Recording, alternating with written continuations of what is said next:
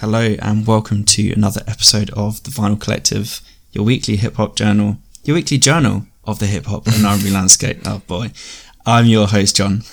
And I'm your co-host, Sofa. Welcome back. It happens sometimes. It does. Don't worry about it. It does. Now, at this point, obviously, Tope will do one of his anecdotes, but I've got you today. Don't worry. Okay, cool. Okay.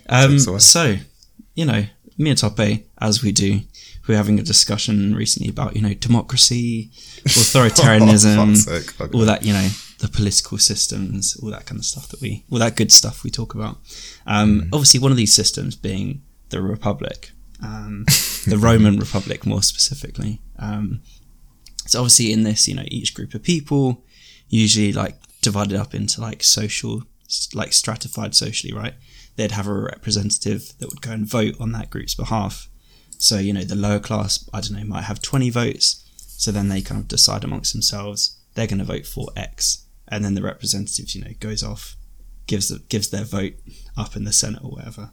So we all know bribery exists, corruption exists, coercion, all that stuff. So I'm sure, more often than not, these representatives end up casting a vote that doesn't kind of, represent the discussions that have been had. So there you go. Much like the way we've seen a lot of people talking about Sims recently, right? Everybody's very excited. The discussions are happening. We're sharing anecdotes. We love her. She's the best thing since sliced bread. And they put their votes in. Oh yeah, she's definitely got it. Yeah. And then the results are out, ladies and gentlemen. And somehow the vote hasn't been delivered. Somebody else wins. So you got two options, haven't you? People didn't ride for Simbi as hard as they said, or there's a flaw in the system. So there you go. Okay, not bad. I'll say, where's he going with this one? But not bad. Fair enough. I fully concur with everything you said. I've got another straight fire analogy. I didn't have an intro, but I have an analogy that I'll keep for the rest of the episodes because, yes, we need to get to Little Sims at some point in the episode. But before we do that, whilst you're here, because you're probably here for Simbi, you don't give a fuck about us. But you might give a fuck about us along the point of episodes. So hit that subscribe button. Tell a friend to tell a friend. As I know there's a lot of new Little Sims stands and we have quite a few Little Sims content-based episodes on our channel. So hit us up on all platforms really, on YouTube, The Vinyl Collective. Interact with us on Instagram, Vinyl Collective Pod, and Twitter at TVC Pod. Right, so I know, I think we both want a pretty brief intro, but business as usual, we'll go through the Spotlight series. This is kind of our, bread and butter. We give you an artist that you probably should be keeping tabs on at the moment. So this week for Spotlight artist number 48, I believe. Jesus Christ. 48. Jesus Christ. We have, oh my gosh, why did I forget to pronounce her name? My God, when your brain just splatters because your analogy just threw me off. Holy shit, Daya. Right, that's not her real name. Her name is, it's kind of based on Daya, but she put her name Daya. I don't know what her real name is. I couldn't find it. But she's from Cardiff, but she's also Nigerian based. And she actually has pointed out, yes, I do look like I'm from Jamaica because of the dreads of people think, yes, I'm from Jamaica, but no, I am Nigerian. And she talks about it on her music. So she is someone that, now and again, the streets whisper to me things and I listen back. I'll shout him out in person. Emmanuel, you know who you are. And he kind of sent me this, I think you'll like us. Oh, okay, cool. Sometimes it's hit and miss with people, right? When they say they like an artist, it's just they like the artist, not I don't like them, but whatever. I just want me to confirm that, this artist is actually good by someone else liking it. But no, I checked her out and I was like, this girl's actually pretty fucking talented. Cool. And I did some research on her, saw what she was doing. So she has a couple EPs and then she was nominated for the Welsh Music Prize twice on them. So I think she actually won the second time round in 2020. So it was for the EP called Care City. Yeah. So obviously, I'm not saying there's a lot of hip hop going on in Wales, but to win the Welsh Music Prize as someone of colour, I don't know what type of music they listen to in Wales, but it seems pretty, what's the word? It seems like a strong feat, as I'm trying to say, right? So, I listened to a couple songs. I was like, cool. So I think the hit single that she has at the moment is Shoreditch. I don't really care for that song as much as the others, to be fair. I think the song that really kind of pulled me in was Room 21. where she's kind of basically like talking about basically her life, like, you know, issues with her mom not being as maternal, or you know, struggling with the rent, obviously dealing with addiction, dealing with like, you know, advances in the club that she's not really welcoming, stuff like that. And another song called Hush as well. Proper really good songs. I was like, okay, there's stuff to her. Her EP is really good as well. Yes, I think in terms of sounds, like, who does she sound like? The age-old question. She kind of reminds me of, you know, that woman we did. I think she's one of the Spotlight artists as well. Alaria? Something like that. And a mix of that and Sims, to be honest. Ooh, like, okay. Yeah. So I think she has like, she's kind of a bit off kilter the way Alaria is, but she has like the rapping flows and cadence similar to Sims as well. Definitely got some lyrical chops behind her as well, like a couple bars that she said. So, and yeah, definitely check Room 21 and Hush. Those are my two songs. Yeah, I need to listen. I think I only heard like snippets of Room 21 that that you posted, right? Yeah. And I mean, she sounds good. No, like, definitely someone I've never heard of before, never heard anyone work with her before. She can also do some drill cuts as well. So like, check the EPs out. Like, I think she said something about like, she got like approached to work with a big drill artist, but she turned it down because she just feels like she doesn't want to be like, I think because she knew that would be her insertion into the scene. She doesn't want to be seen as like a drill rapper. She does hip hop as well. And she's pretty good at it as well. So yeah, definitely check her out. Definitely, for sure. Cool. Yeah. Obviously, you'll find those 2 tracks on the Spotlight Series playlist, along with all the other 47 artists. I know. Every time we say it, it's crazy, isn't it? I love it. We do this too long. I love it. But yeah, in terms of new music, I feel like probably the biggest release has been Baby Keem's The Melodic Blue album. So yeah, just briefly, I've heard it almost once the whole way through. That doesn't make any sense. Almost once the whole way through. I've heard it once the whole way through. I need to give it a second listen though. I saw a funny analogy when someone was like, this is going to be, before it came out, this is going to be the equivalent of Jay Electronica's A Written Testimony. And it's just going to be like, no, it's just going to be like Kendrick Lamar on it a lot more than you're expecting. Just in the sense that Jay-Z was. And I mean, yeah, he made it onto a few tracks, didn't he? Top of the Morning being a great moment. Do you know what's actually annoying about that song as well? The song's actually sick. That's the thing. Like, the song's actually good. It's just the way it ends. It's like, because the thing is, okay, I'll just add on to that. I haven't heard the album. I specifically went straight to that song just so I could check that like snippet was real. Because I was like, there's no way like Kendrick does that. And it's 100% real. Like, he just says, let's get this shit. And it just feels like Kendrick is, you know what it is? You know when like, you know when like a guy dates a weird, like a, you know, kind of a eclectic girlfriend and he starts doing all that weird shit. Like, you know when guys date Erykah Badu and they become like enlightened and they start to act a different way. I feel like Kendrick is like that. Obviously not in some incestuous way, but I feel like he's like that with Baby Keem. Like, because he's kind of been poured into his world, it just feels like he's trying whatever the fuck and just seeing what sticks, what doesn't. And I think there's good and bad sides to that. I think this is obviously the bad side. And obviously the whole Mason brother, whatever he's doing on Family Ties, I think it works more there. But I think he's just having fun in it. Like, it's not good. Like, don't get me wrong, there's no bias. But I mean, I have the same energy I had for Way Too Sexy. That closer is not good. But yeah, it's good. There are some good moments on the album. Maybe we'll be able to give a kind of better picture of it next week once we both listened. But definitely a few cuts. The Closer 16 is a really good song. Obviously Vent, I wish Kendrick Lamar kind of stayed on that song, but obviously it's like we already have Kendrick Lamar on like 2 other songs. So you don't want to take over the do you know what I mean? Because obviously Baby King's is weird. Just before we move on, it's weird that he's kind of like, it's only now he's kind of relying on that Kendrick cosign when I feel like he was a big enough artist without him. Yeah, you know? He had a big hit, Orange Soda and Honest. And and then Durag Activity was pretty big as well. Yeah. Do you know what I mean? So it's just weird now. It's like, okay, it's Keem and Kendrick show. It's like, I don't think you needed it, mate. But I mean, whatever, it's what it is. Any other releases? Freddie Gibbs. Freddie Gibbs. Yes. Let's talk about that. Oh yeah, cool. Yeah, go on, hit me with it. Yeah, so the Vice Lord Poetry. That kind of, came out suddenly it was just on YouTube, wasn't it? Mm-hmm. I've forgotten what beat he even uses again. What beat is it from Drake's? Champagne Poetry. Literally just Poetry. ripped off the title. Yeah. It's good. I mean, it's just Freddie, isn't it? He's not going to miss, really, is he? He throws some shots at Mr. Lamar, which I think everyone's kind of excited to see where this will go.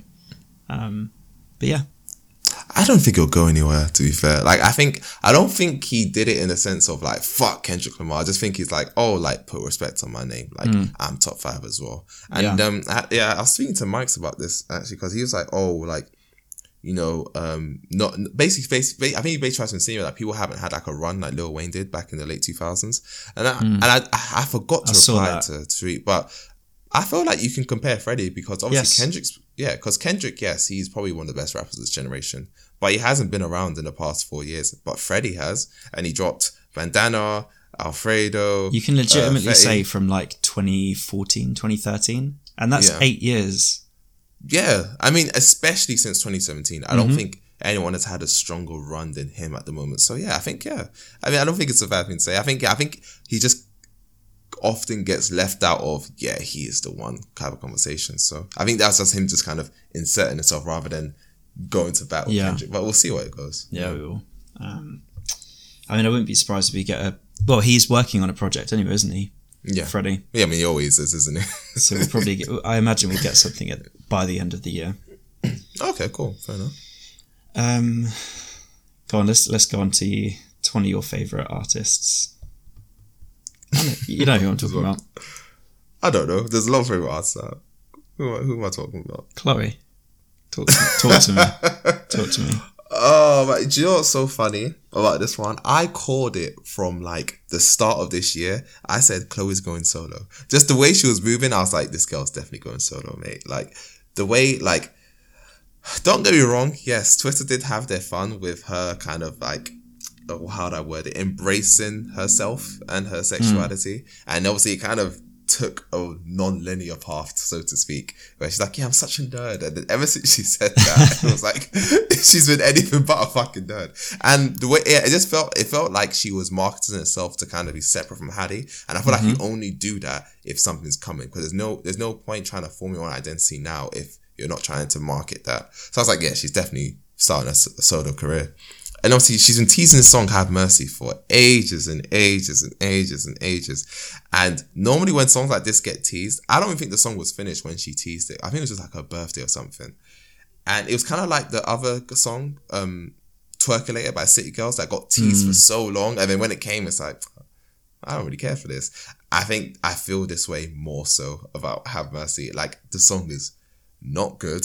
I mean, the video, visually, yes, you might enjoy it, but the song itself is not my type of thing. On top of the VMA performance, which was just, I mean, you said rock. You said it was kind of a rock crossover as well, right? She was shouting like, you need to watch it, man. Like, it is ridiculous. I will like, after this, yeah. Because there was a point where I was like, is this the same song? Is she actually singing Have Mercy? Like, I couldn't tell. I was like, rah, yeah. Like, if people thought she was Illuminati before, like, bro, like, you're confirming it now. Yeah. So, not a fan of the song. That's all I gotta say, really. It's a shame because I think it's a bit premature her going solo anyways, but I think that's another conversation, to be honest. Yeah. So, yeah. Have you heard Have Mercy? No. Okay, fair enough. Go on, what were you going to say? No, I was just going to say, I kind of agree. Like, yes, the album was very critically acclaimed, but you might want to kind of allow your development as a duo to continue for a while before you just branch off. Because, I mean, whatever happens with this kind of like solo project now, we know there'll be more Chloe and Halle projects, but I think those will be dramatically different from what they could have been. Yes. Given 100%. The direction she's going in. Mm-hmm. So yeah, I mean, we'll see, won't we? But yeah, I think that's kind of it in terms of new releases. Obviously, Wireless happened over the weekend. Did people enjoy it? Did they attend? Let us know. We'd be happy to hear. I did not, man. Because obviously I don't live too far from Wireless. Hear about and the sausage I never fest. I never get invited to Crystal Palace for anything, but both days that weekend, I had something to go to at Crystal Palace. The most annoying thing ever. Yeah. And obviously, Heady One announced he's dropping an album in, 2 weeks from today? Yeah. So a mixtape. Oh, yeah, of course, because, it's not an album. because they still make money either way, whatever they call it. So it's recent mixtape. The cover, obviously, shout out to Thames always getting used and abused because, because people will judge gentrification and then use literally the landscape of actual public housing as some sort of, aesthetic. But whatever. Yeah, I mean, we'll see what he's coming with then. We'll see. 20 years of Blueprint that happened last week, which is insane. Yeah, just as we would have an episode about it. There's just not enough time. There's just too much to go through. But obviously, I think anyone who knows me, one of my favorite Jay-Z albums, an amazing album. And this is the beauty, John, right, of other people doing music content, because I can just listen to what they have to say and we don't have to do every fucking thing. Because it feels like we do everything. So obviously, shout out to Tandy. She did a thing with a whole bunch of cool people about Blueprint. Yeah. And obviously Slam talks about Blueprint as well. So go check those people out. But yeah, what do you think of Blueprint? I mean, it's a great album, isn't it? I was listening I listened to some of Slime Talk's podcast this morning. And yeah, I mean, they're right. There was kind of the what do you call it? It was like not the announcement of like Jay-Z is like the businessman, but it was definitely a transition album, wasn't it? And kind of 100%, cementing himself as this kind of this like different kind of figure to what we'd seen in the previous albums. But yeah, I mean, it's an extraordinary album. Yeah, 100%. Like, if only we had if we had 2 episodes a week, I think we could have done a edition. But I'm not recommending that at all. No, 100%. No, it's just so funny when people struggle to get an episode in a week. It's like, how do you not do it every week? It's like there's not. We need more episodes because there's so many more episodes we could do. Like, we're nowhere near done. But yeah, no, honestly, with Blueprint, man, like, I think this is one of the.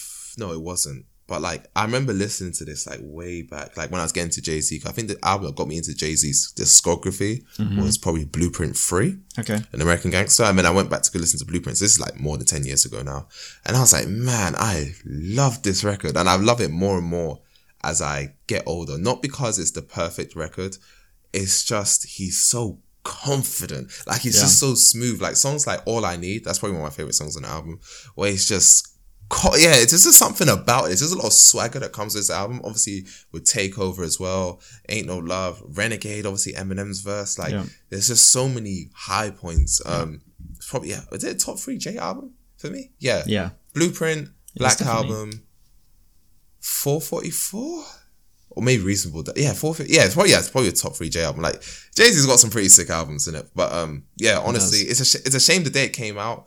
Obviously because of 9/11 and stuff like that. But I think one thing I'll say, what was I gonna say? I think, as you said, I think it cemented him as like the businessman of hip hop, which simultaneously also ruined hip hop, because now hip hop's I mean, ever since then, 20 years later, it's always about, but this person sold more than the other person. And that's the fucking coattails that Drake's been riding on the whole time. And it's because of albums like this. Obviously, I don't think Jay-Z meant to do it at the time, but it's like, Jay-Z definitely popularized the whole thing of, well, I went platinum, so you can't really talk to me kind of thing. Do you know what I mean? So that's the only thing I don't like. But apart from this, the songs generally, I mean, I remember listening to H to the Izzo on TV when I was like a kid, so it's very nostalgic in that sense. But I mean, music-wise, like, it's a really good album. Yeah, for sure.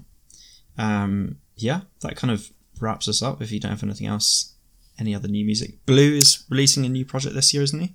Yeah, I think he's back with Exile again. So interesting shit. Can't wait for that. Will it be one of your albums of the year again? We'll see. We'll see. It's time's running out there. Hurry up. That's all I gotta say. Cool. Yeah, we'll take a short break and then we will be back with the main event. Cool. We are back. So, as you've probably seen from the title, and I mean, if you know any of us personally, or if you follow us on socials, you will have seen that this has been a very long time coming, this episode. Obviously, Little Sims dropped her, are we calling it her third kind of studio album? Okay. Yeah, it's a third studio album. Fourth, isn't it? Still Curious Tales. That was a studio album? Yeah, I think it was. Yeah, it was. Yeah, it was. Not the Sims stan I thought I was. Her fourth studio album was dropped almost 2 weeks ago when this episode will drop. And yeah, obviously kind of introduction to Sims if you don't know who she is. She's a 26-year-old rapper born in Islington, so East London, and Nigerian descent. She has kind of, I guess she has like 2 or 3 EPs prior to Curious Tales, which I'm not massively familiar with, but basically we did a thread the other day on Twitter where we kind of went into her discography, and they definitely kind of show like her rapping chops and like styles, different flows. Then as we kind of move forward, you see Curious Tales and Stillness in Wonderland, and she kind of gave us albums there where she focused on like themes and concepts and collaborated with a lot of different artists. And then move forward to 2019, Grey Area, which was Top A's album of the year. I think it was my, did I put it number 2 of the year? I think you put it behind Magdalene, didn't I? Yeah. I'll never live that down. That was my second best album that year. Obviously that kind of signaled the start of work with Inflow, and then obviously move forward to this year, and yeah, we have Sometimes I Might Be Introvert. Yeah, cool. I mean, nice intro there, John. Thank you. But yeah, just to kick this off, I'm gonna start again. Like I said to you guys, I had something prepared, so let's go straight into it. So one of my favorite things to do is to tie in, draw the comparisons between like sports and music, right? So here's a story or analogy that I'm going to use, right? So people might know Surya Bonali, right? She is a black figure skater. She was the one who did that insane backflip. She's the first and only figure skater, to backflip and land on one leg. So obviously an insane feat, right? Obviously was very popular for that. But obviously that was her last Olympics, right, in Nagano. But before that, she figure skated for a long, long time, right? And I mean, as you can guess, a black figure skater from France, yeah, add the equation. That was not going to be a good time for her. Like, I don't think many people probably took well to her kind of entering the scene. And the thing about her, like, she was really good at other sports. I think she won like silver or gold in like tumbling, like before she even did figure skating. So she had the crazy athletic ability. So obviously she comes in, she's obviously someone who's not the typical face of figure skating. Mm-hmm. And yeah, she always, like, because figure skating is somewhat of a subjective sport, like, people can always just fuck with you with the scorings, right? They can just be you weren't graceful enough, or whatever the fuck that means, right? So, I mean, there's a couple examples of this, right? So the 1993 World Championships, so she lands seven triple jumps and a triple combination. She wins silver. And then I don't know what it means, but that sounds hella impressive. Yeah. So basically 7 triple jumps. So it's basically when you do like free spins in the air or something like that, right? And she gets silver for that. And then another skater who's obviously really good at the same time, so Oksana Bayol. So she did 5 triple jumps, no combinations though, obviously fairer skinned, and she wins gold. Yeah. Obviously, so that's annoying. And then obviously 1994 Olympics I think it was in Norway. Then so the way it is, like, with figure skating, because you don't want to go last, because if someone sick comes before you, then it's like you're kind of fucked. Yeah. So she was the last out of like 4 people. So 3 people went on. They all had like amazing performances, and then she's last. So it felt like no matter what she did, she was always going to get ranked harshly. So she loses that. But everyone always tells her, well, you're really amazing, but you need to be more graceful, and she's very exotic, or whatever the hell that means, right? Yeah, there you go. Like, they just don't want to admit she's the best for whatever reason. Then again, so she goes back. Okay, so she keeps getting focused on, okay, no, you need to be more graceful, you need to do all of this. So she's like, okay, cool, I'll give you guys what you want, right? I'll give you what you want. So 1994 World Championships in Japan, and then she does really, really well, right? She does everything they asked them for. Mm-hmm. Everyone, even the audience thinks, you know what, she's going to get the gold this time. And then there's another figure skater, another Japanese skater, of course, in Japan, a woman called Yuka Sato. And don't get me wrong, she did well. She's not shit, but I think everyone could tell it wasn't as good as Surya's performance. And then she loses and she gets the silver. And she was so riled up about this. So when they're at the podium, right, she refuses to stand on the podium for one, and she's just in tears. She's so frustrated, and she just takes the medal off. Like, she's like in protest. And everyone's just like, And later on, she's like a bloody teenager, and all these cameras on her face, like, so why do you take off the medal, or you're gonna retire? It's like all that weird shit. You know, it's the 90s, different time. And you know, just to loop this all in, right? It kind of, I feel like when I look at Surya's career, it kind of reminds you of Little Sim's career in recent years, where it feels like, personally, no matter what she does, it's always just like, yeah, but it's not good enough though. But even though someone else could do something that isn't as impressive, it's like, oh my gosh, this is album of the year. And I feel like, I mean, I hate to say it, but I feel like if she wasn't a woman and all her discography was exactly the same, I feel like she'd be treated as a 100%. That was a great analogy, by the way. No worries. That's what I do. Yeah. But no, just a question. Here's a question to you, Rock. I know you got a lot to say. Do you feel like Grey Area was indicative of what I was trying to say? Where do you feel like people did shun Grey Area a little bit? I don't know whether they shunned it, but I think the people like us who listened to it understood it for what it was, and those that kind of, I don't know. I want to see the good in people and be like, they didn't take it in, right? As in the people who shunned it, quote unquote, or just ignored it, or were like, oh yeah, it was a good album. I don't think they took it in. I don't think you can be honest with yourself and listen to this multiple times and not take it in. Yeah, I don't know. But it did get shunned, didn't it? Because if you look back at 2019, I mean, it didn't win the awards that it was supposed to win. It didn't win the Mercury Prize. No. It didn't even get nominated for a Brit. No. Which is insane to me, but yeah. So yeah, like the parallel 100% works in what you're talking about, and she's kind of taken on board, you know, maybe not the criticism, but the kind of weaknesses or the areas you could see that you didn't get in Grey Area, or that people wanted from Stillness, or they listened to Stillness and said, ABC I didn't really get, or this was missing for me. And I think this is the album where she was like, cool, I'm going to go back to Stillness. I'm going to, you know, take that concept. I'm going to carry it the whole way through. I'm going to give you also, I'm going to give you ABC. I'm going to give you D, E, F as well. And you better not be disappointed. And I feel like that's what she's done with this album. It's definitely like a culmination of Grey Area because of Inflow, Stillness in Wonderland from the themes and concepts, and also bits of like the earlier work, because I think, like we said earlier, like Blank Canvas, all those kind of projects where you see, like 7 years ago she could switch up her flow in this crazy way, and she does it on a number of spots in this album. Yeah, for sure. Yeah. No, for sure. Yeah, go on. No, I was just gonna say, like, I kind of agree with you, Gray. I don't think it got.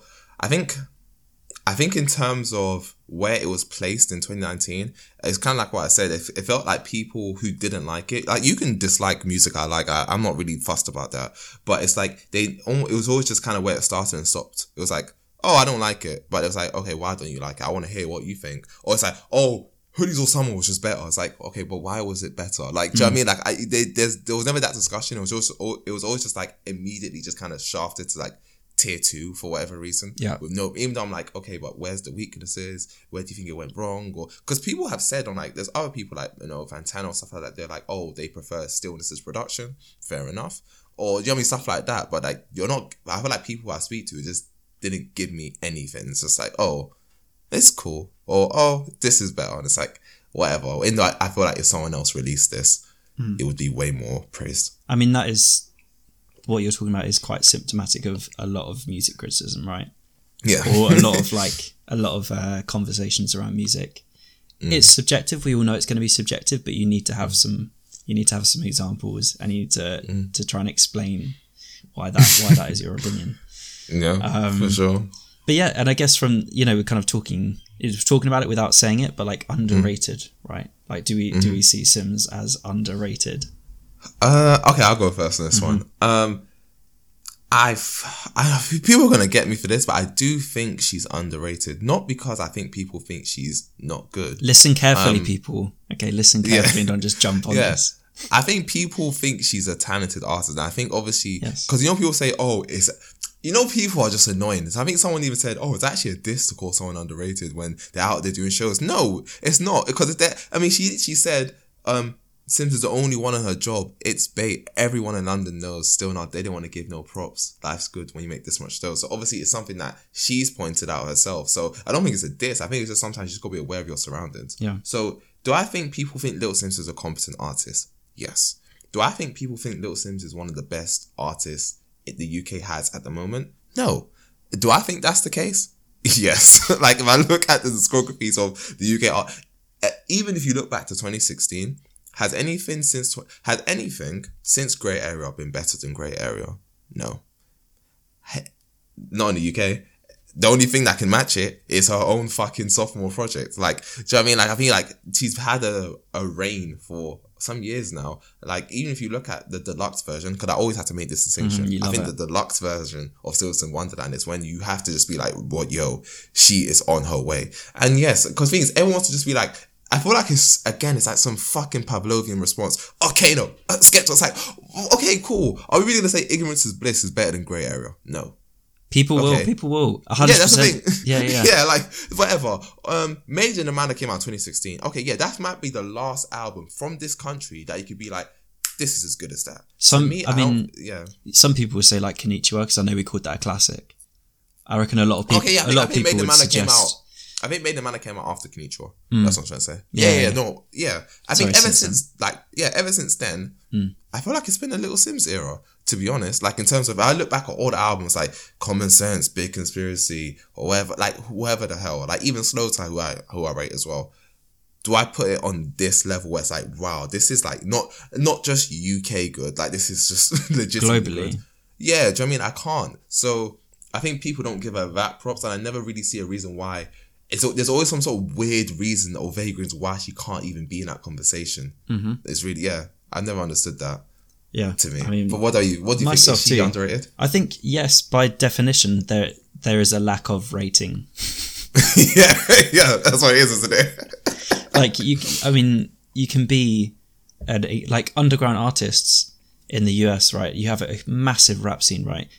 To me, some of them are the best rappers that I've heard of. But they're underrated because not a lot of people appreciate them. Now, Little Sims is an underground artist, right? You know, plenty of people see her. She's hitting the charts. But she is underrated. I think one point you made, which was that basically she's getting the same... When you get the same response in a different country or another country appreciates you more, then you can be underrated in your, the country that you're from or your origin country, right? And that's something we see with a lot of artists in the UK. They're underappreciated here and they're appreciated elsewhere. And I think, with Sims, she's getting this 2 weeks of bliss now, but like come the end of the year, I better be seeing her at the top of your lists. Yeah, that's the thing. It's not going to happen though. And again, I think people saying, "Oh, Little Sims is not underrated." It's like, okay, how does it make sense that people in America who don't even like the accent that we have, anyways, are highly rated this album, and the thing is, in contrast, no one spoke about Grey Area in 2019. No one. I remember seeing any sort of, and obviously, like I follow a lot of like people who post content in the UK. No one had her in any sort of discussion. Nothing. Maybe mic check, but even then, it's like that's it. Yeah, like, and I think, it, yeah. I mean, if you think it's that good, or you're saying, oh yeah, then where's the content about it? And again, she's just a symptom. I think Lil Sims is not the only underrated artist in hip hop or in any genre, but I think it's so clear how much for Little Sims it's just like she just kind of gets shafted, and I don't really know what it would take for people to be like, okay, what do you think is actually missing for her to even be considered? Because if I look at the talent, it's like, come on, the UK talent is not that deep for her to be like hidden not even away. A mention. Yeah. And the thing we mentioned about the US as well, like. The accent thing aside, like UK rap generally in the US isn't put on a pedestal, or it isn't put alongside the best US rap, because they consider it like, oh, it's UK rap, it's a different genre. But genuinely, like, you can't look at kind of the largest market for music in the world and they're taking Sims and being like, yeah, whoa, like we need to start taking notice. This was years ago. They've been aware of her for a long time. Yeah. So yeah, in that sense, I fully agree. Underrated. But yeah, should we get on to someone that isn't called Sims, but is called Inflow? because this guy needs a segment of his own today. I think. Yeah, let's go. I think he does. So mysterious man behind obviously Sims's production on Grey Area, and then also on this project. Sometimes it might be Introvert. He's been kind of the mastermind, the puppeteer behind Salt and all of their projects. I mean, I think there are about 6 or 7 of them now. And he produced for Michael Kiwanuka's self-titled album in 2019, produced obviously Clear Soul's 2019 album, Rose in the Dark, and then also her album this year, They Are Together, in case you didn't know, where that synergy came from. That's love. And I think we saw in his story he's going to be working with Scripps Riley, but apart from that, all I'm aware of is Salt, Kiwanuka, Cleo, and Sims. I mean, he is probably the most enigmatic guy definitely in UK hip hop, but probably in hip hop at the moment, because you just don't even know where this guy came from, mate. Actually, a quick question for you, actually. So actually, were you of the opinion that Sims and Inflow should run it back another time for this album? Did you think is that what you wanted from Sims moving forward? Because I don't think I actually asked that question when we did the episode. I think I did, but I wasn't sure the direction of the album. So I didn't know whether like a thematic like concept album like this, naive me, right? I didn't know if he had the kind of like range, even, like, it sounds stupid saying it now, but like, because the album was very it was very rough and rugged, like, very, it had a theme. What's the word? It was so cohesive as like a short 40-minute album. You're like, cool, damn, that's like him in his bag. But over an album of like an hour and whatever, hour 6 minutes, hour 7 minutes, with such a like varied soundscape as it's become, I didn't see that coming. I'll say that. So yeah, I don't know whether I wanted them to run it back. But I mean, obviously, the dream is to hear more of that. Yeah, no, for sure.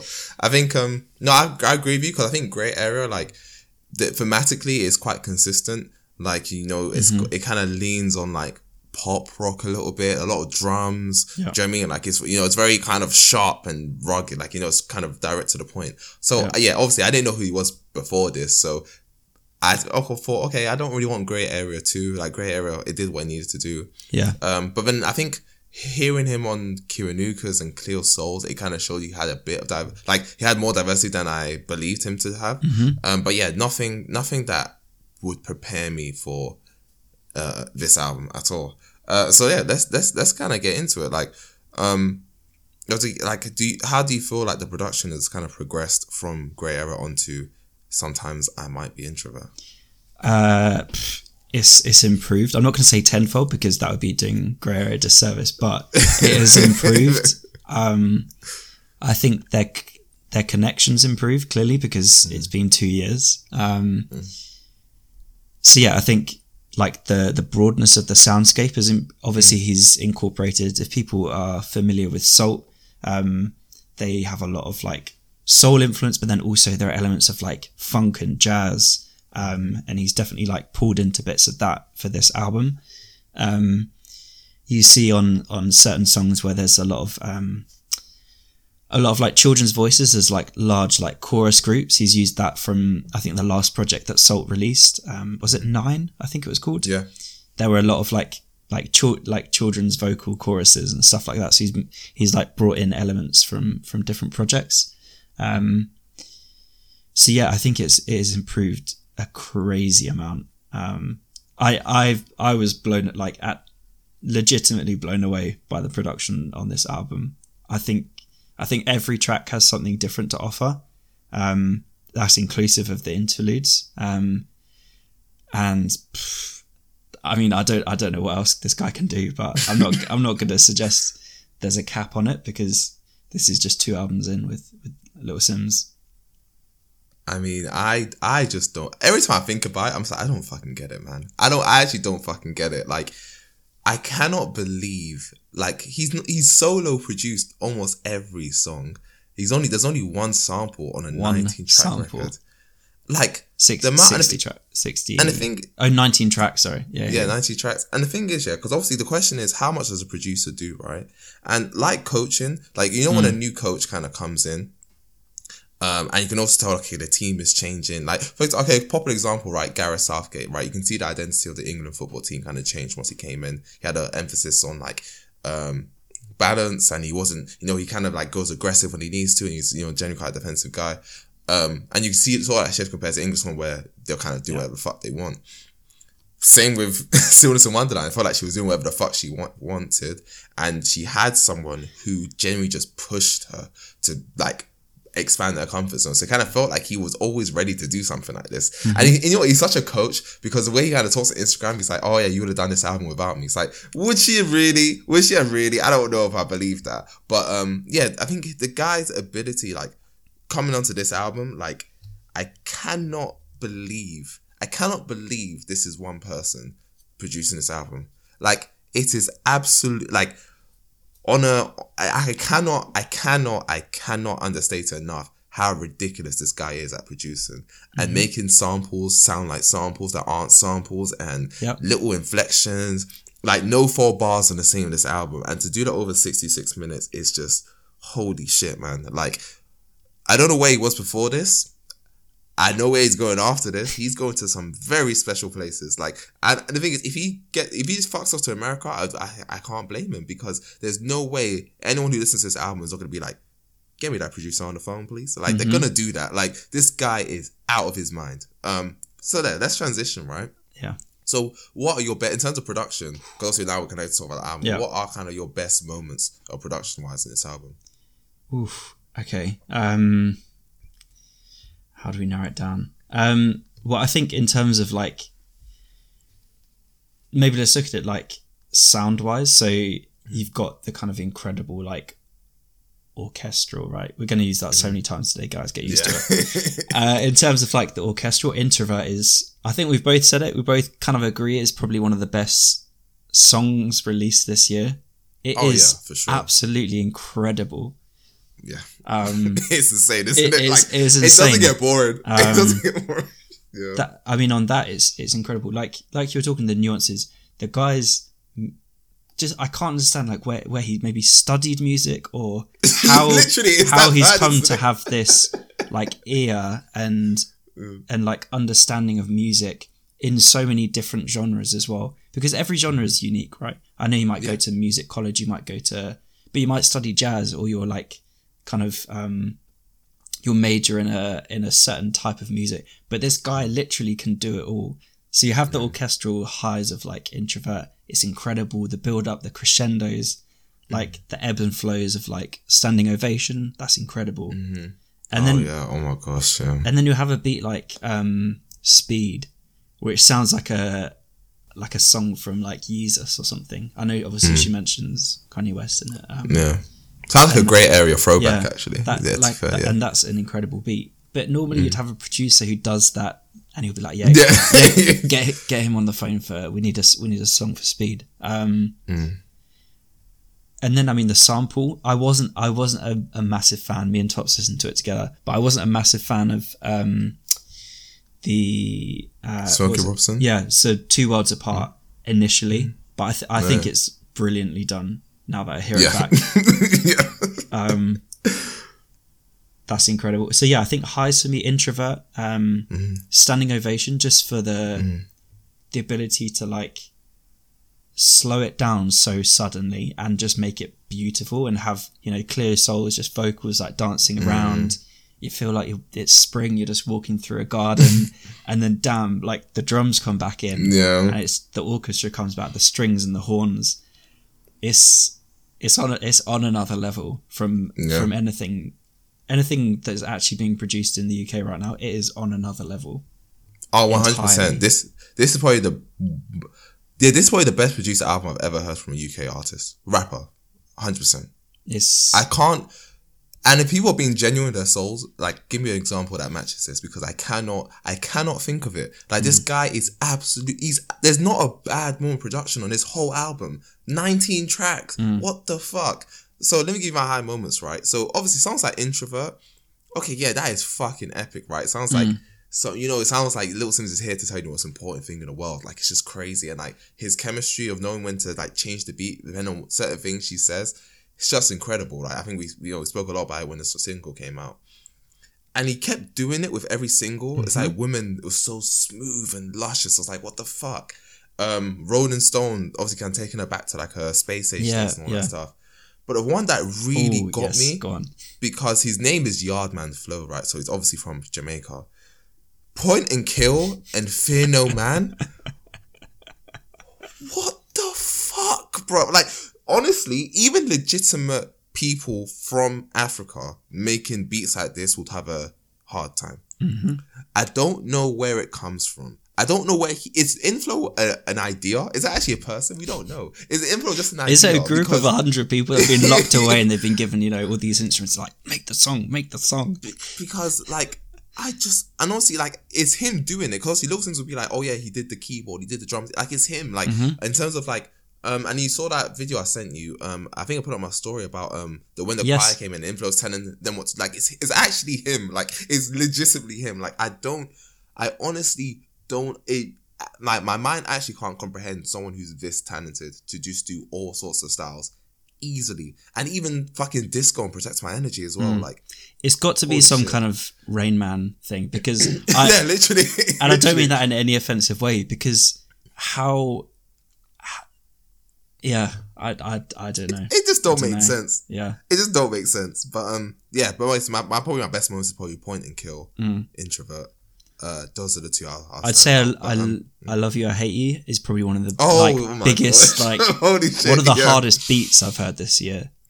Again, because of the vocal clip that we thought was a sample, but it's not. He's just somehow sourced this from someone, and we've seen him coaching people with their vocals, right? Yeah, and he's like, no, I need it a pitch, I need it an octave higher. Yeah. He's really that guy. He's really that guy. Even when I think Fantano was speaking about it, he's like, oh, this is a good example of, like, how you should sample. It's like, it's not a sample, Fantano. It's just not. That's just him. I understand. I'd say it's literally just him. But okay, cool. So we've given the production its just dues, and obviously Inflow. I think for him, this is like a absolute wash. Like, you can't fault it. This is like a 10 out of 10 for him, honestly. Yep. But obviously, Simbi is the vocalist on this album, so just to avoid us just kind of fangirling the fuck out of this album, we decided, okay, we're trying to be more balanced in our reviews, because I feel like when we hate an album, we do shit on it. And when we love an album, we act like there's no wrong to it. But yeah, so let's kind of start off with what we felt like was the, I guess, low points of the album. Let's get that out of the way, and then we'll kind of go from there. So listen to this album. Where do you feel like, okay, you know what, this could have been done better, or whatever? Like, what do you think? Sure. Okay, I think I'll start maybe, this isn't directly at Inflow, but obviously, you know, he produced as well. So I See You, I love it. It's a very kind of emotive track. It's obviously one of the more romantic songs on the album. I felt, it didn't, I don't want to use the word flat, but like maybe just lacking a little in some oomph or something to carry the song through. Because the sentiment's lovely, but I think, I don't know, I did have the tendency to kind of drift off a little bit with the song, so I would have liked, I don't know, something else, maybe instrumentally on it. But I mean, even then, like, I'm not really critiquing Simbi. So interludes, okay, the interludes is where I have, that's the main problem I have with this album. Emma Corrin, shout out, and she does her thing on The Crown. That's all lovely. But on this album, it feels an interesting choice. Now, I get it, so I'll start with that. I get the choice, and I get the idea that... how do you get it? Because that's the part. I'll explain. I'll explain. Yeah. So I get it in the sense of Stillness in Wonderland. People that are kind of familiar with her music might say, it was a little bit too kind of convoluted. I'm not sure I necessarily got the theme running through. I don't really kind of get how this links to this and that links to this. So yeah, cool. It's like, it's very explicit. Emma Corrin, you know, is narrating, and she's kind of, it's gone the complete opposite of Stillness, because she's literally explicitly telling you either like the values that Simbi wants to have, or the lessons that she's learned, or reminders for herself. And it just felt an odd choice, because here's this like opulent, rich, posh, white woman, essentially sounding very condescending, and it just didn't really fit for me. Like, after you've had songs like Little Q Part 2 or whatever it is, and then suddenly, you know, remember Simbi, like, remember your dreams, la la la. And it just doesn't fit for me. It feels really awkward, I think, in the context of it. It's the voice of inherited wealth, isn't it, really? That when you're talking about the royal family. But I get the choice, and I say that I'll get that she wants to be explicit and say, cool, there's no way that you can't not understand this album, because I've literally put it in black and white for you. Here are the markers for when one theme moves to the next. I've got an interlude, literally telling you this. Literally, it's like bullet points, isn't it? Like lesson plans. Yeah, literally signposts. I can't remember. It's like halfway through secondary school. They're like, going to make a real conscious effort to tell you what we're going to learn in this lesson. Yeah. It's like the objectives, the learning objectives. That's essentially what the interludes are. Yeah. It's like, man, so you know that meme everyone says on Twitter, like, if Johnny has 5 apples, like that type of thing. It's like, I'm telling you, like, clearly, do you know what I mean? But, I mean, I have more to say, but go on. What were your kind of lows from the album? I think for me, I 100% agree with the thing. I don't have a problem with the interludes. It's just the Coranisms. Like, the problem with Emma Corrin with this album, right? Yeah, like you said, like, it's just this posh white woman kind of in a very black album, to be fair. Yeah. And she's kind of inserted. When I heard Introvert, it was like, oh, this is interesting. I wonder where it's going to go from here, right?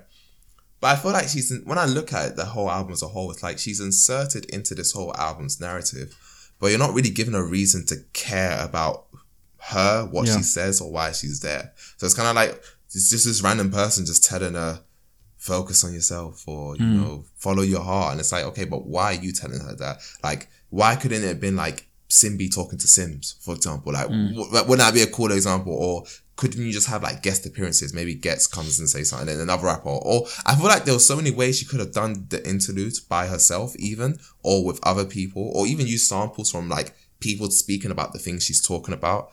I think that would have helped as well. Obviously, she's done the way she's done it, but I think it's very weird when you go to like these very gritty songs that you're saying, these heavy songs, and you're back in like, I don't know, fairy godmother mode. It is kind of it's very Disney-esque. And I think I was going to say on one of the interludes, obviously Simbi is kind of providing like a bit of a like back and forth like reply with Emma Corrin. She's like, oh, but I can't.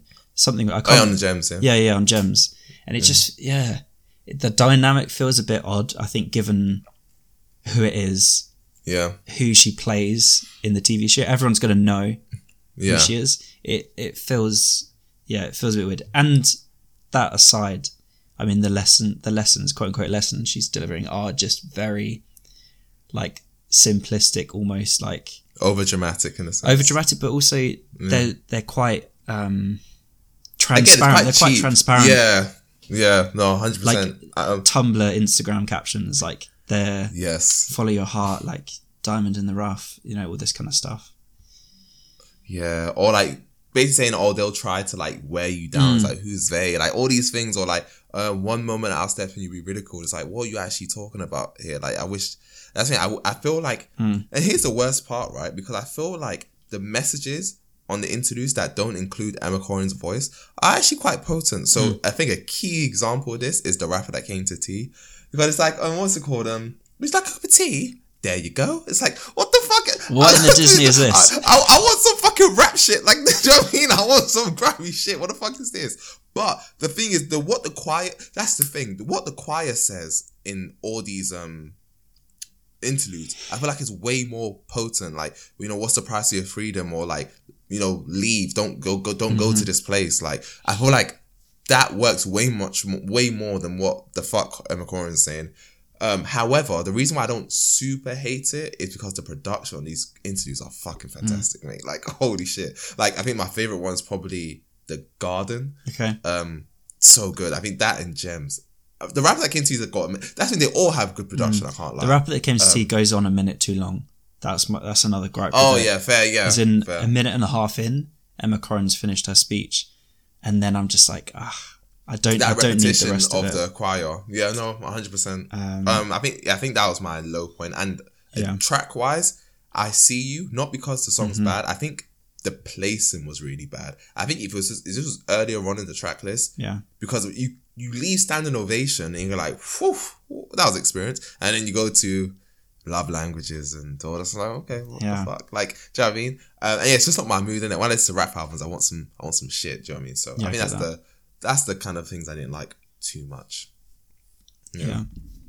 Because, I mean, you can't really fault the production on it because it's beautiful. Like, the strings are amazing. So good, yeah. But I think, it's just a very odd choice. Of all the people, as in Little Q Part 1, that's cool, right? Like, it's Simbi's cousin. Yeah. Isn't it? It was his cousin, her cousin, and it made sense. It led into the next song directly. The transition was beautiful. So it's the interludes for me. Fair. But do you want to go for some highs next? Yeah, for sure. I mean, outside of the interludes, man, every fucking song slaps for me. I'm not gonna lie to you. And obviously, as a black Nigerian man from London, I might be a little bit biased. I mean, I'm definitely not biased, John, because we're reviewing a black woman who's Nigerian, who's also of Muslim descent, who's from London. There's no bias there, John. There's no bias. But honestly, like, when I speak about Little Sims in 2019, I didn't say I was a Little Sims fan. I said I was a grey area fan. I'm a fan of albums, not artists. Until they can give me enough to be like, okay, you're consistent.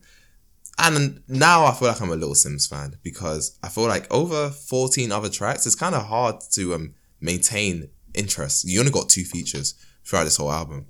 And man, she does a fantastic job. So I literally, like, those are high points. There are so many to name, but I will try and stick to a couple. So obviously, I think we spoke about, I'm not going to touch Introvert, I feel like we spoke about it quite a lot on episode when it came out, so go back and listen to that.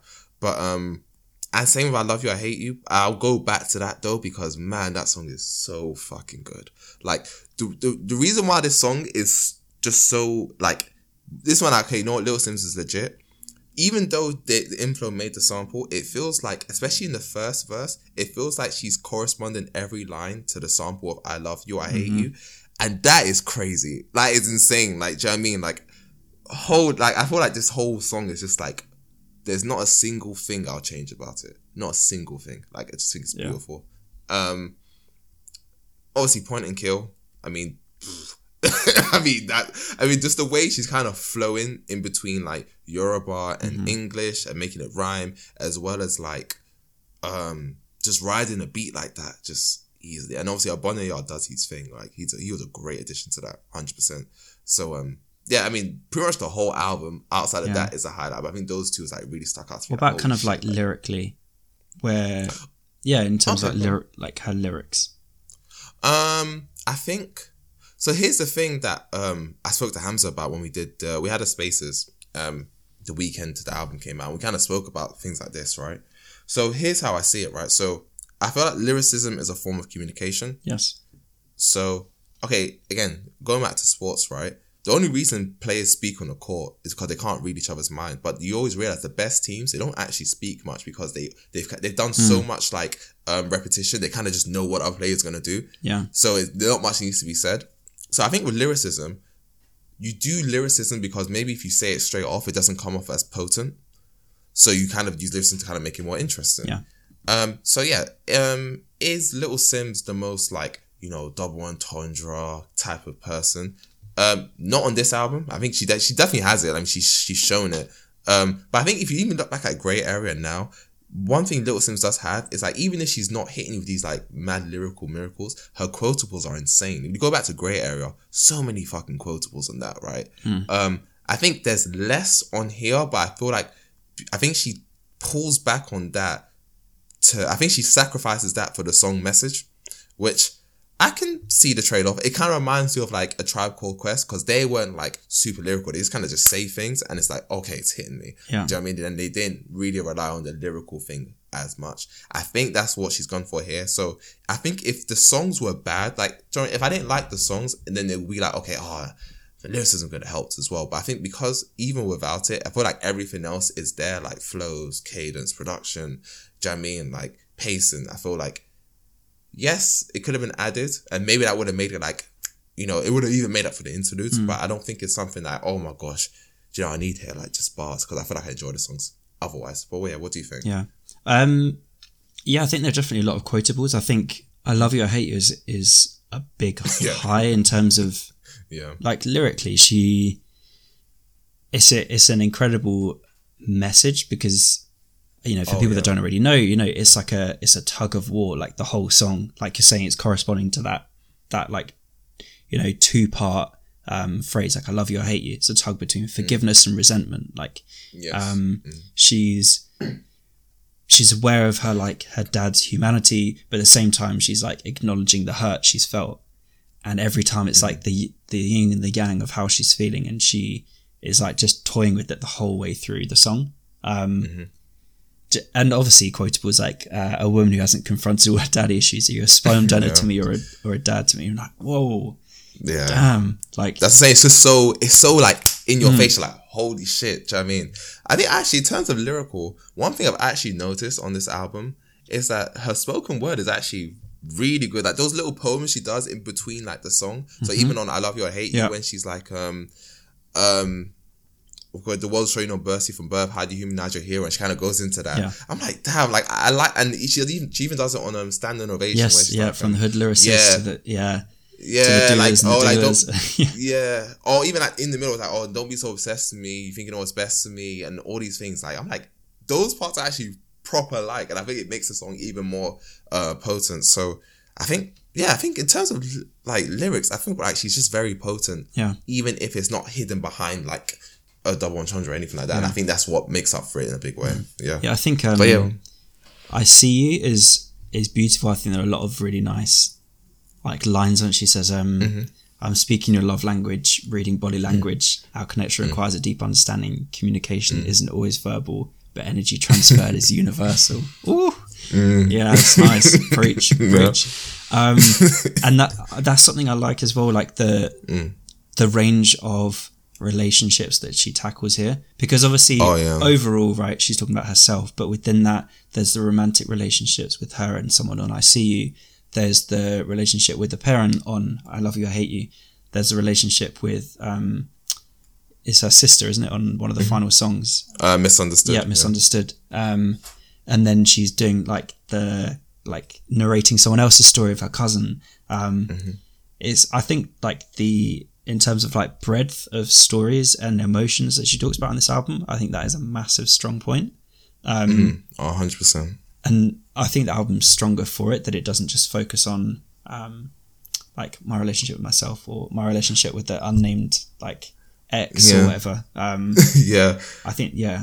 think in that which sense, is weird that she called it Sometimes I Might Be Introvert, because I feel like a lot of it is about her, but it didn't feel like a self-titled record. I feel like Grey Area felt like a self-titled record. Do you know what I mean? Yeah. But I mean, you touched on it a little bit, right? So in terms of the album's theme, because I think there's been all sorts of discussion, right? So if you kind of, as someone listened to the album from front to back, what do you feel like the story she's trying to kind of get out there? Because you know, artists are going to be like, take what you want from it, but there's always like some sort of like objective truth. So what message do you feel like she's trying to get out there with this album?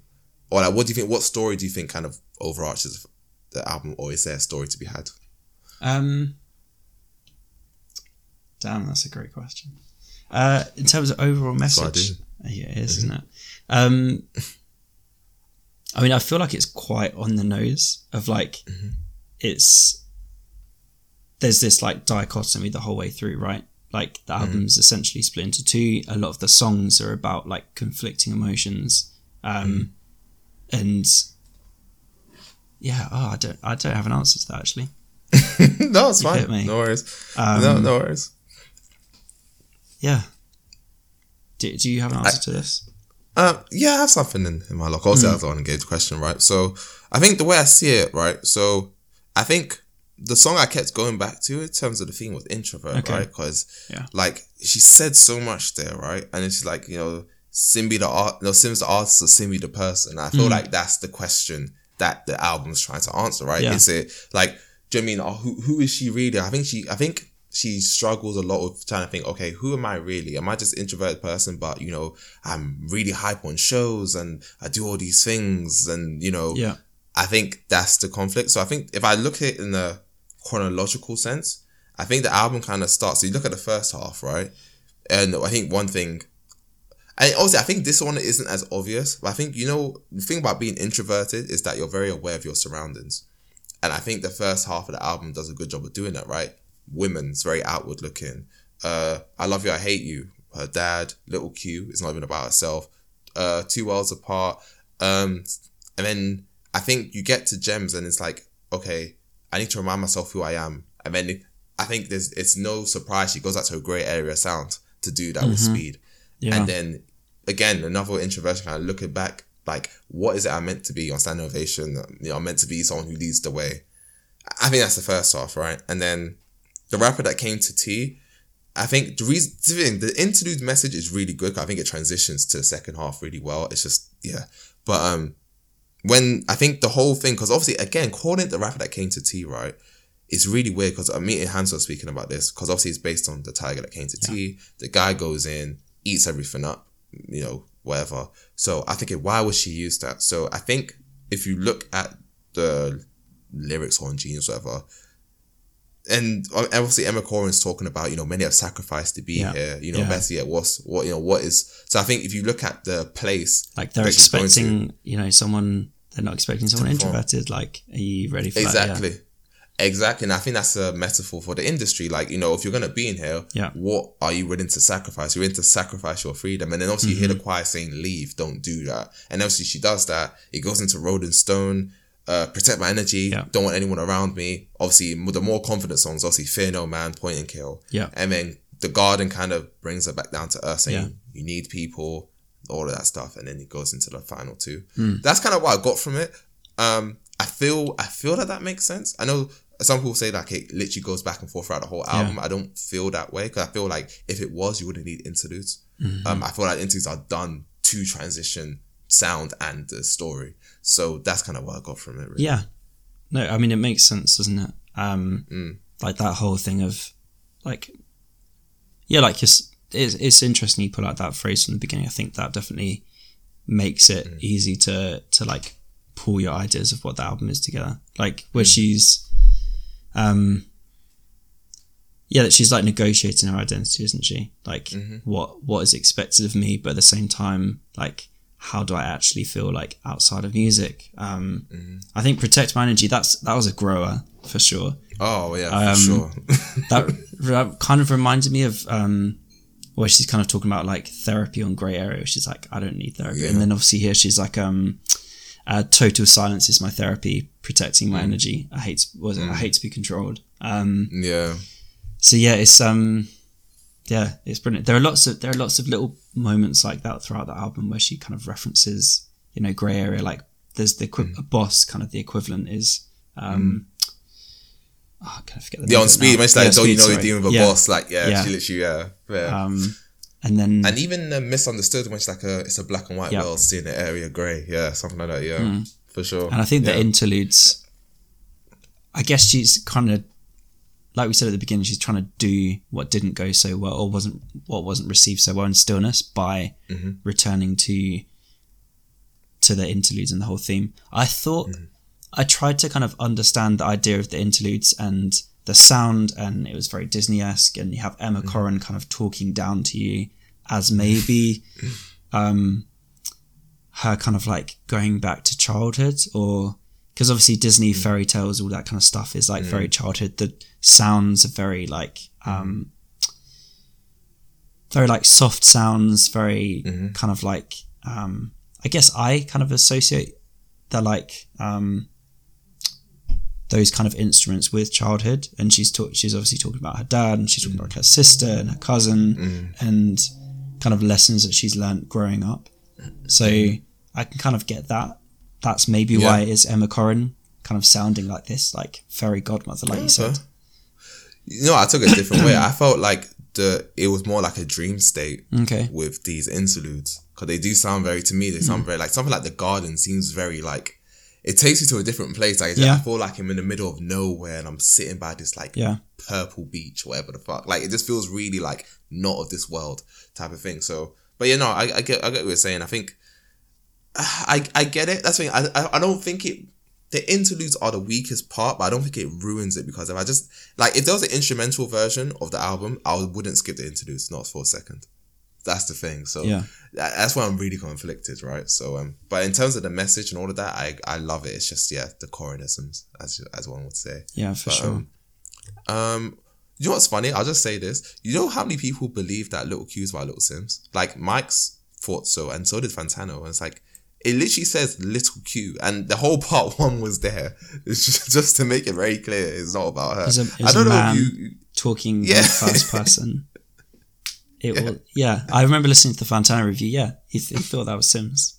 Yeah, it's not. I was like, okay, whatever. Had to be the man of the house. Clear. Yeah, it's the guy. There's a guy saying that. Yeah, whatever.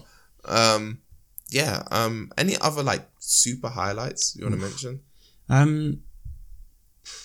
I mean, I could talk about every song. Let me have a look. Yeah, I mean, we have to shout out Clear Soul. She did a great job, kind of all over. Oh yeah, I hope that invoice was bountiful. Yeah, I feel like Inflow and kind of Clear comes as kind of a package deal now. The two of them, it's like Clear is here. She'll add some vocals. Yeah.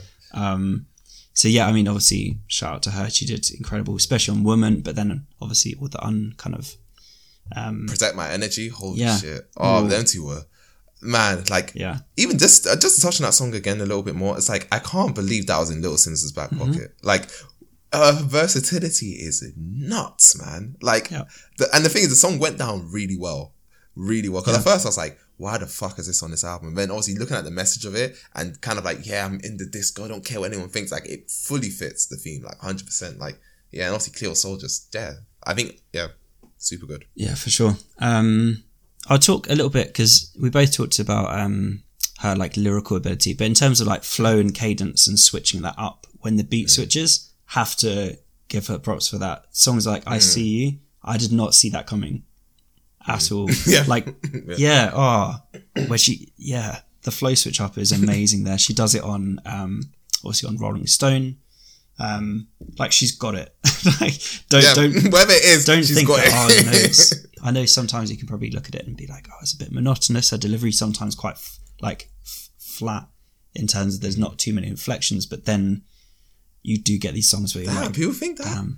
Yeah, fair enough. Yeah, I mean, she's literally between her and Getz, there's got to be like 200 flows in there. No. I'm talking in terms of like delivery, like pitch or whatever. Yeah. Okay.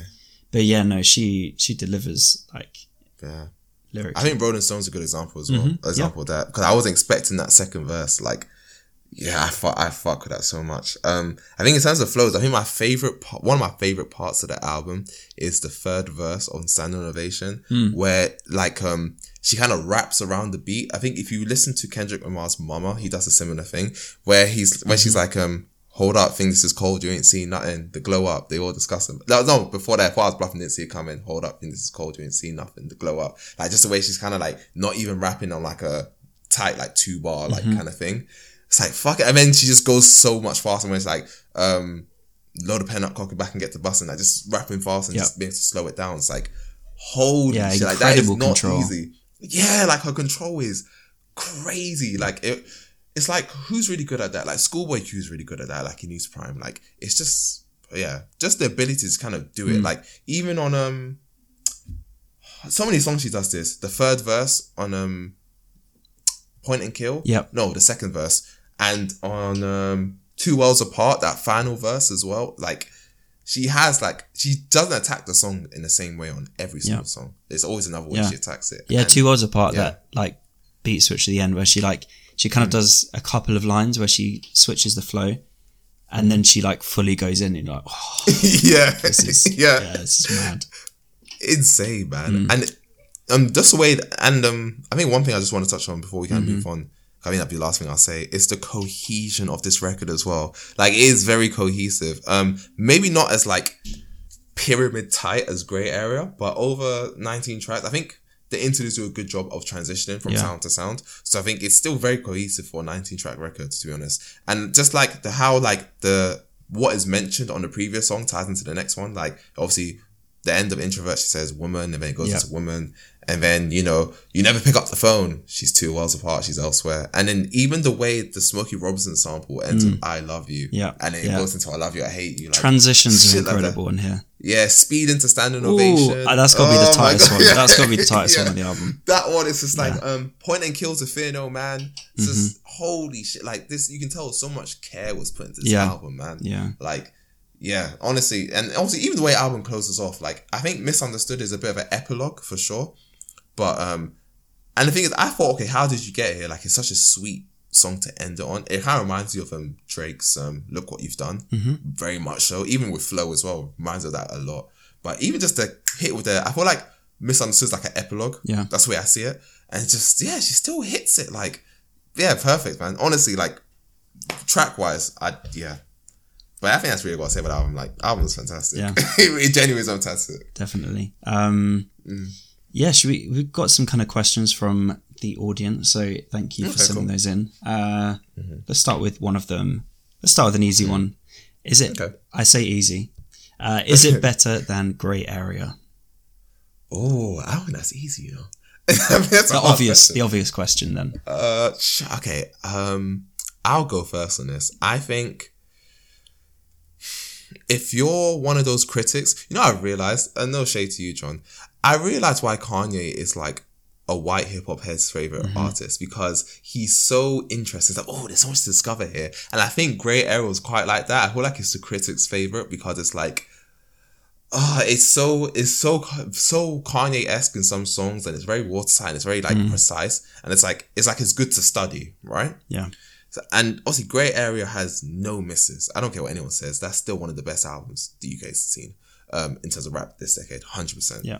Like, there's not a single bad song on that album. It's so watertight. It's so many quotables, cut to the point. And this is where I think it depends what you prioritize in music, because I think this album will do much better. Why do I think this? I think it's a lot more bolder. I think there's so many more risks being taken on this compared to Grey Area. I think you get way more variety. I think there's way more accessibility at the same time. So I think they're two different albums though, and I think that's what makes her a good artist, because you don't want to pick one or the other, you'll listen to both. Yeah. But if objectively, I would say Grey Area, but only by a little bit. Like, Grey Area is one of those ones where, like, I cannot think of something you could do better with this. That's the thing. Like, the only problem with Grey Area, the only reason why it's probably not a 10 out of 10 is because it's not, like, innovative. It's not like, oh my gosh, you changed the game. That's the only thing. Whereas this one, I look at this and I'm like, this is the mark to beat. This is what people should be aspiring towards. Yeah. And I think over time I'll flip between the two, and I think that's what makes it interesting. But I think if I was going to say right now, I would say this. It's just more interesting. I think there's... So you are saying this rather than Grey Area? Yeah. You just changed. You said Grey Area a second ago. Oh, did I see? That's how conflicted I am. I said objectively Grey Area. Okay. Objectively, yeah. But I think in my heart, I think I would... If one album had to blow up, I would blow up Grey Area, but only by a little bit. I think this is tough. Amazing. It's really tough. What do you think? I'm with you. Obvious questions. So I'm with you on like there are zero misses on Grey Area. Every single time I put it on, I will not skip anything. I'll listen back to front. I won't even pause it. I'll make sure I've got 40 minutes. The highs are higher on Simbi.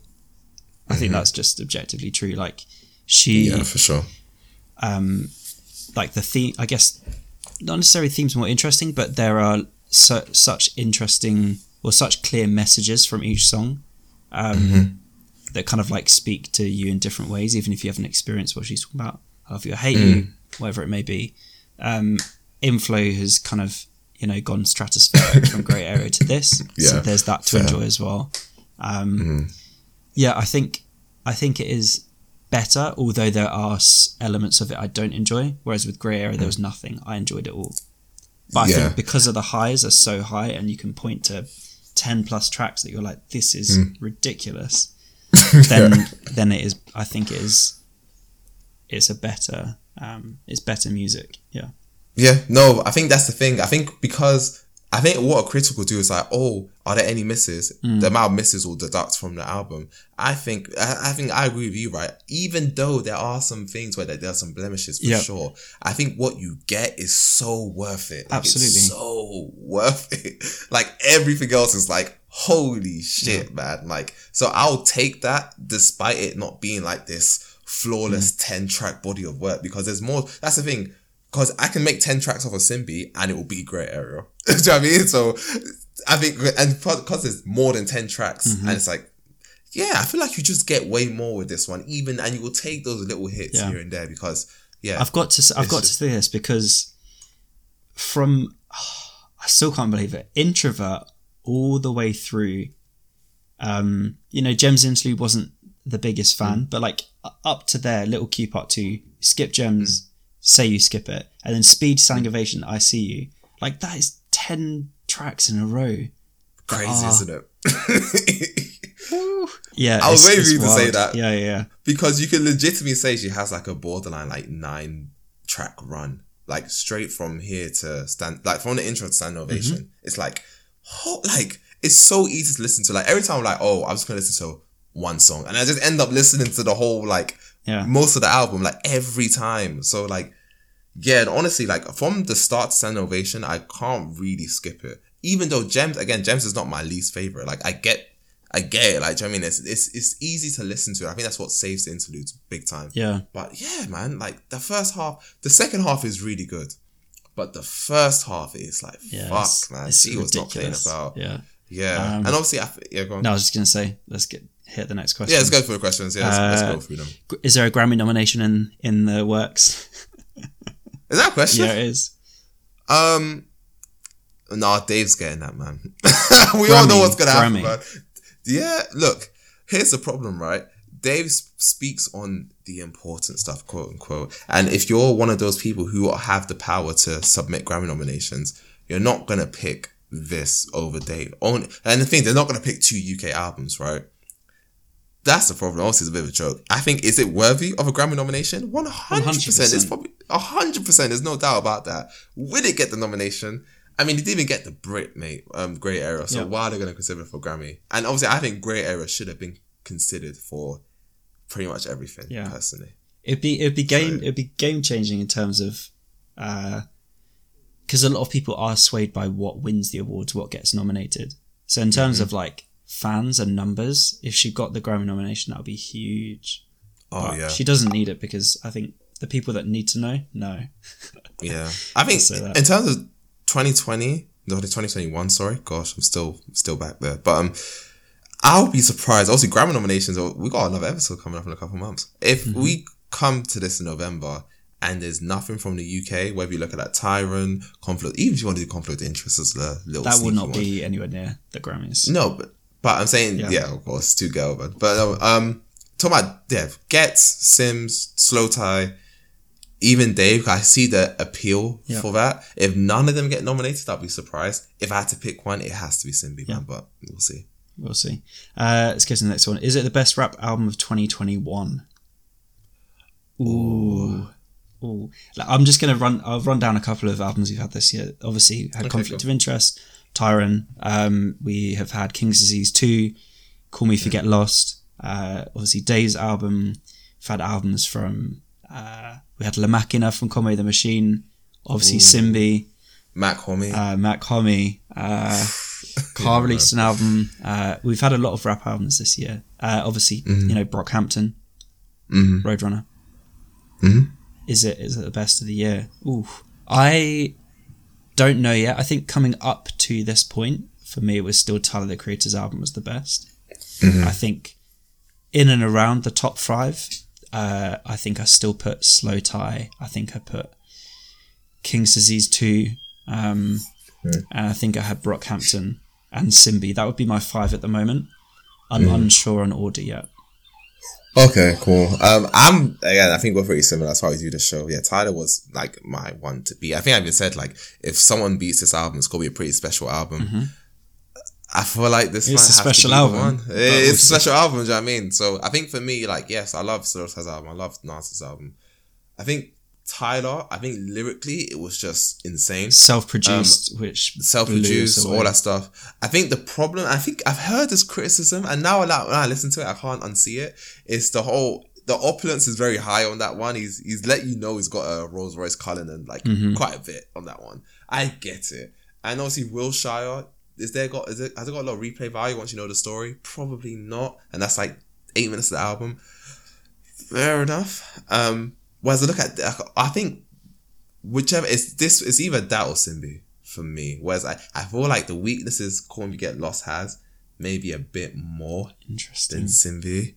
Because yes, they're interludes, but that's what I'm saying. This is the struggle, right? I think if I had to pick right now, if I had to put what's the album 2021, I think it would be this. I think it's that level, man. Like I just don't.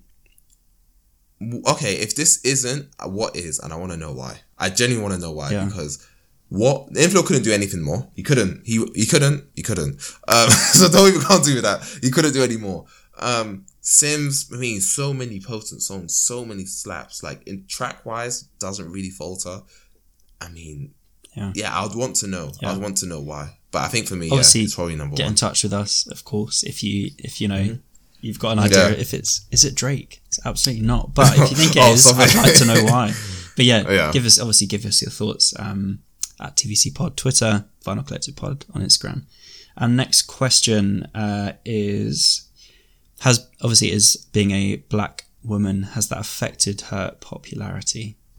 I think we know the answer to this. Yeah, go ahead, I'll go straight for this. I think 100%. Like, and again, if anyone knows me, I hate putting any sort of ism card because it's just not how I operate in my life. But come on, like I said, I think that's why I started off this like segment with the Surya Bonali analogy. Yeah.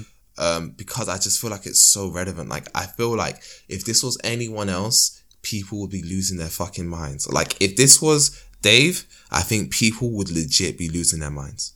Legitimately losing their minds because it's like, holy shit. And I just don't feel like, it's not even that I want you to think this is the best album's ever made. So why are we trying to like mentally fuck ourselves into liking Certified Lover Boy when this exists? Like, that's what I'm saying. Like, why is that even a thing? Like, again, if Drake made something like this, we know he wouldn't, it's not his personality. Like, I just don't see it. I don't see it. If Jay Haas or if Getz or anyone made an album like this, I think people would be they would just be like, oh my gosh, this might be one of the best ever. In terms of, I think they themselves would overreact to something like this because they haven't heard something like this before. So, 400%, man. Like, I fail to see what it is about her that can't just be like, yeah, she's probably the best rapper in the country right now. I don't see how it's close. How is it close? Like, Big Conspiracy? No. What, Common Sense? No. Not really. No. Like, I don't see it. Between Grey Area and this, I'd even drop 6. Sorry, what do you think, John? Yeah. 100%. There's absolutely no denying it. Especially in like a... Sorry, that the flame. That is a flame. That was fine. You can tell where I live. Especially looking at the scene that is so dominated by men. Mm-hmm. And the fact that she doesn't get a look in terms of who is the top rapper. People are calling it one of their favourite albums this year, but if you ask someone, who's your top rapper, 100% you're not mentioning Little Sims in your top 5. Mm-hmm. But it's the best album in the UK this year. Best rap album this year. 2019, it was the best rap album from a UK artist. 2016, you can legitimately argue that was one of the top albums that year. Tough year, but Stillness in Wonderland was sick. Mm-hmm. So that's 3 years out of 5 or 6. That she's had arguably the best album. Yeah, and even Drop 6 was one of the best EPs last year. Obviously, coronavirus, all that, I understand. But I think between Grey Area now, if you want to, even Stillness in Wonderland, I could get criticism. It wouldn't be in my top 5, 100%. I get that. But like, In terms of UK, Mm-hmm. because when I made that tweet, I didn't expect it to do what it did. When I said who has the best discography, That was mad. It was kind of a bait. That was mad. It was kind The because people say response. Nines got best. Nines is not touching Sims' discography. If we're being so honest with ourselves, if you said someone like Kano, okay, yeah, I get that. But between Stillness, great, because thing is, this is what I'm saying. Like, I feel like an average UK rapper gets way more praise than Sims. 100%. Way more. 100%. And it People are happens all like, the time, Crabs in bro. the Bucket with someone. Are you kidding me? Yeah, Are you, like, are you actually mad? You're going to put Grey Area next to Crabs in a Bucket and you're going to say, yeah, no, Nines are the better album. You're lying. I don't get it. You're Like, 100% lying. You haven't listened to Little Sims. and a lot of people do this, which I'll get into maybe later. But like, I feel like I want to believe the discussions around her are genuine, but I just don't. And that's based off my experiences with speaking to people I love Sims. And every time it's always like, I haven't listened to the album, or I only listened to half of it, or it's like some weird excuse. Like, and again, I don't get paid. It's not back her. inaccessible It's just like, either. yeah, like, it's always some sort of bullshit, and I just don't feel it's ever genuine. I feel like they mention her because, you know, in the industry, they love her. Like, you know, all the UK rappers love her. So I think they give her that respect, but it's never, I don't think the discussion around her is as genuine as other artists. Never. I just don't think it that way. Because I feel like people would put artists, like, for example, Getz is long tenured, so they'll put Getz, but have they really looked at Getz' discography to say that? I mean, Getz was out when I was a kid, so probably not. Do you know what I mean? So I think I feel like you could have discussions where it's like, okay, no, it's not Lil Sims, but I don't think they ever made out of good faith. It's all just made of, oh, I'm not used to this name being put in this conversation, so I'm not ready to do that yet. And the same thing happened to Kendrick, same thing happened to Rhapsody. I understand it, but it's just, I feel like with the UK, it's like, there's a good chance to really push someone who is legit as fuck, and it's just not happening. Yeah. That's fair. No, I mean, I'm in agreement there. It's, you can't legitimately listen to her music and not put her up there. So yes is the answer to your question. Yeah. Yeah, I guess kind of like in summary, right? Like where does it sounds so early saying this, but like where does Simbi go from here? Like where does Inflow part 2 to that? Where does Inflow go from here? I'll start with Inflow. I'll start with Inflow. I think he will continue doing what he's doing right now. I think, as you can see, he's kind of slowly expanding out to a few other select artists, you know, Scribs Riley. I'm sure he has people knocking for him. I'm 100%. Oh, 100%. In the same way that he, get your violins out, in the same way that he hasn't replied to my Instagram messages. I reckon he has a lot of people who have sent him emails, a lot of management calling him up, and he's like very selective, which, why not? Your Inflow, people in the industry will love you, and choose who you want to go with. So yeah, I think he'll remain selective. I would be surprised if he didn't produce a third Simbi album. Okay. I mean, it's a winning recipe. Like, yeah. why change it? If it isn't broken, why fix it? But then Simbi may want to kind of prove herself. Obviously, as Inflow's legend grows, she may want to step away from that and be like, I can do this on my own. That's my impression. I think she might want to move away from it, but I wouldn't. I would love a third. You know what?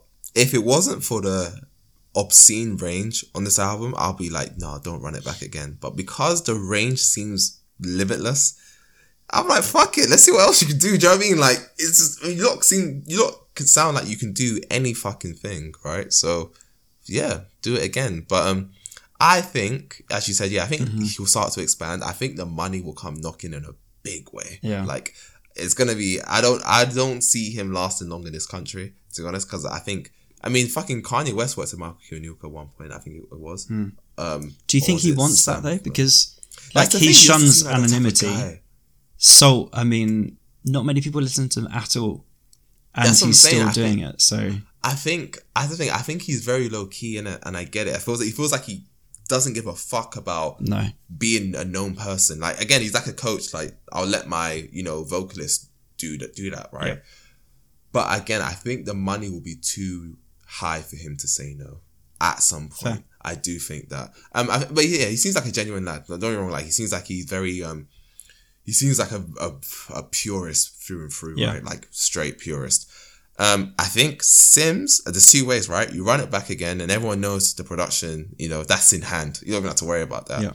And maybe she kind of gives people more, you know, technical bars and all that stuff and all that stuff. I think in terms of theme, I don't know. She has to shift from herself, I think, a little bit. That'll be interesting. Get more features, 100%.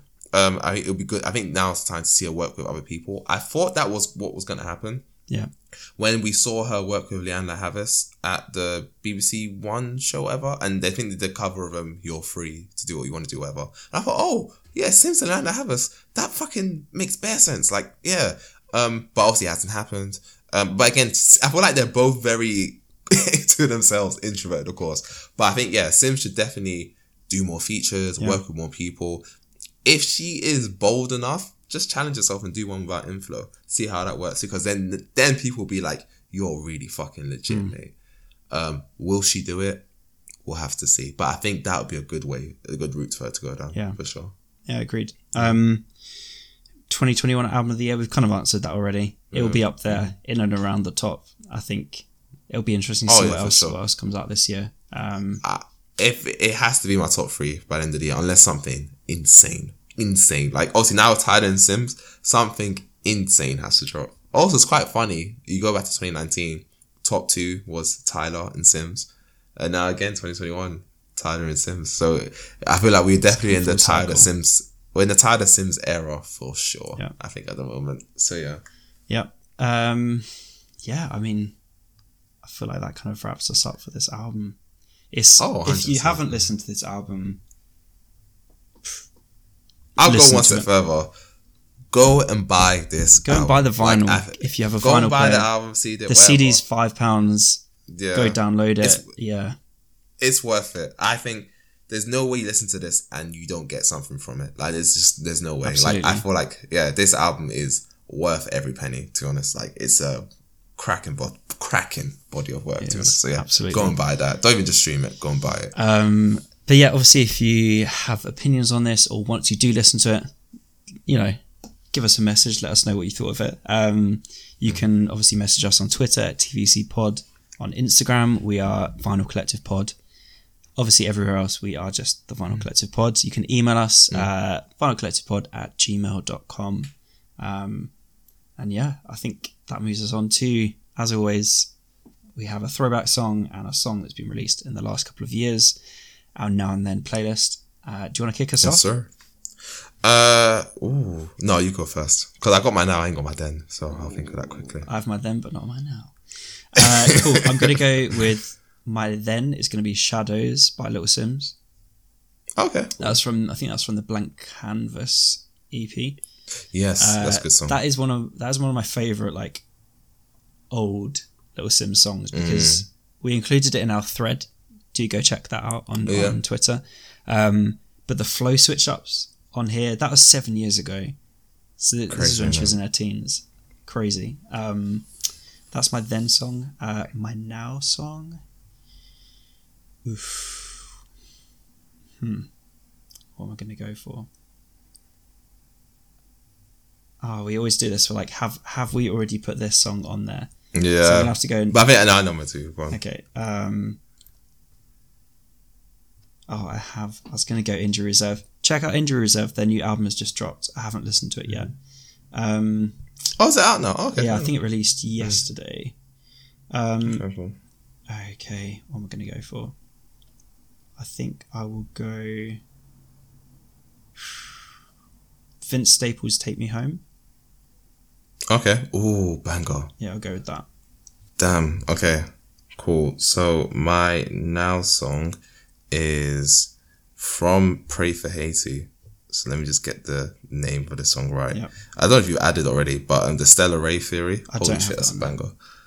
Banger. Fucking hell. Yeah. Shout out to Matt Comey. And then my then song. Ooh. I'm going to put. Oh no, that's 2019. Okay, so I'll put Energy by Sampa the Great. Banging song.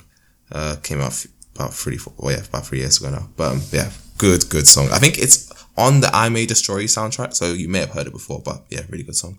Cool. That's the second Sampa the Great song on that playlist. Shout out her. But yeah, obviously you can find that playlist on Spotify. You'll find it on our socials. If you go on our Linktree link, we have all of the playlists that you need to check out on there. And yeah, obviously check out Little Sims. It's, as Tope said, cracking body of work. And yeah, once again, Kendrick was right, man. Kendrick was right. Yeah, thanks for tuning in for another episode of the Vinyl Collective.